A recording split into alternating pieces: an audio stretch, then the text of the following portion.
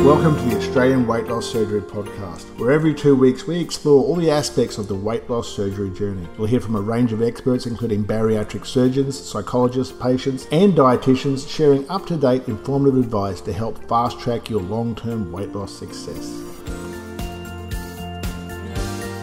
Hi everyone and welcome back to the Australian Weight Loss Surgery Podcast. My name's Jackie Lewis and I'm the clinical nutritionist for BN Multi. I thought I'd spend some time today to explain the needs and issues linked with deficiency when it comes to vitamin B12 after weight loss surgery. B12 can be found in animal products, meat, milk products, fish, and poultry. Vegetarians can also source some vitamin B12 from fortified cereals and extra supplementation in general. Top of the list for vitamin B12 from food sources are clams, and second highest is beef liver, followed by red meat. Populations at risk for B12 deficiency include the elderly, bariatric patients, vegans, vegetarians, individuals who've had gastrointestinal surgery, any kind of gastrointestinal disease, malabsorptive conditions such as celiac disease, IBS, and IBD. The anatomical changes brought about by bariatric surgery can mean removal of the bulk of your intrinsic factor. This is a protein responsible for transportation and activation of B12. This impact is for life. The removal of intrinsic factor means your body has to find another way of absorbing B12, which is quite inefficient.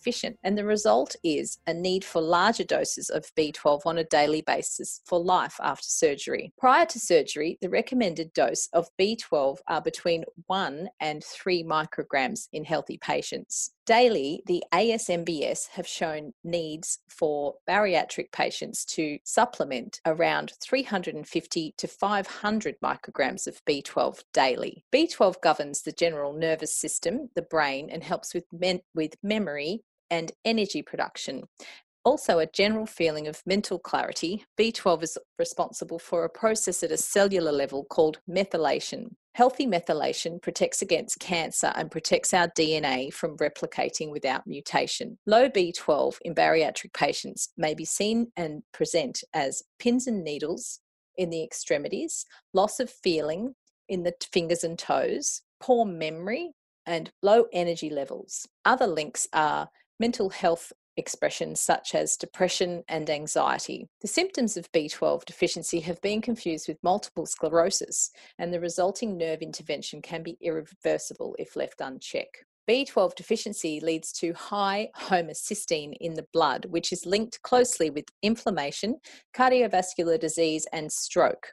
Long-term deficiency in B12 has been linked with cognitive decline and dementia. The absorption of B12 supplementation is about 10% in a healthy patient and even less after weight loss surgery. It has been shown as low as 1% of B12 is absorbed after weight loss surgery, highlighting why a large dose of 350 to 500 micrograms daily is recommended, as the absorption would only equate to 3 to 5 micrograms. This also explains why off-the-shelf supermarket solutions are not suitable for the bariatric patient, and a specific formulation is definitely needed. After weight loss surgery, a bariatric supplement is recommended for life to maintain a balance of your B12 levels amongst many other vitamins and minerals, which absorption is also affected. Deficiency in B12 is generally linked to malabsorption and malnutrition brought about by the gastric sleeve or bypass surgery.